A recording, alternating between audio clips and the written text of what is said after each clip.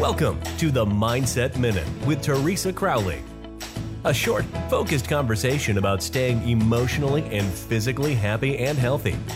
Now, here is Teresa. Hi, this is Teresa Crowley, and thank you so much for joining me on the Mindset Minute. When you want to be a good friend, it takes skill. It takes the ability to be a good listener. Here are a few techniques to help get you up to speed. When someone is speaking to you, make sure that you make eye contact. You want that person to know that you're attentive and that you're really listening to them. Make sure that you're facing the person who is speaking. Check out the expression on their face and their body language.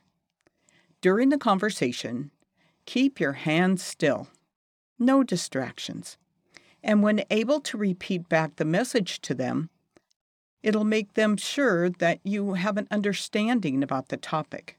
If not, it's an opening for discussion.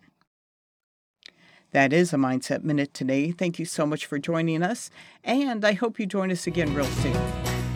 Thank you for listening. We look forward to you joining us weekdays on the Mindset Minute with Teresa Crowley.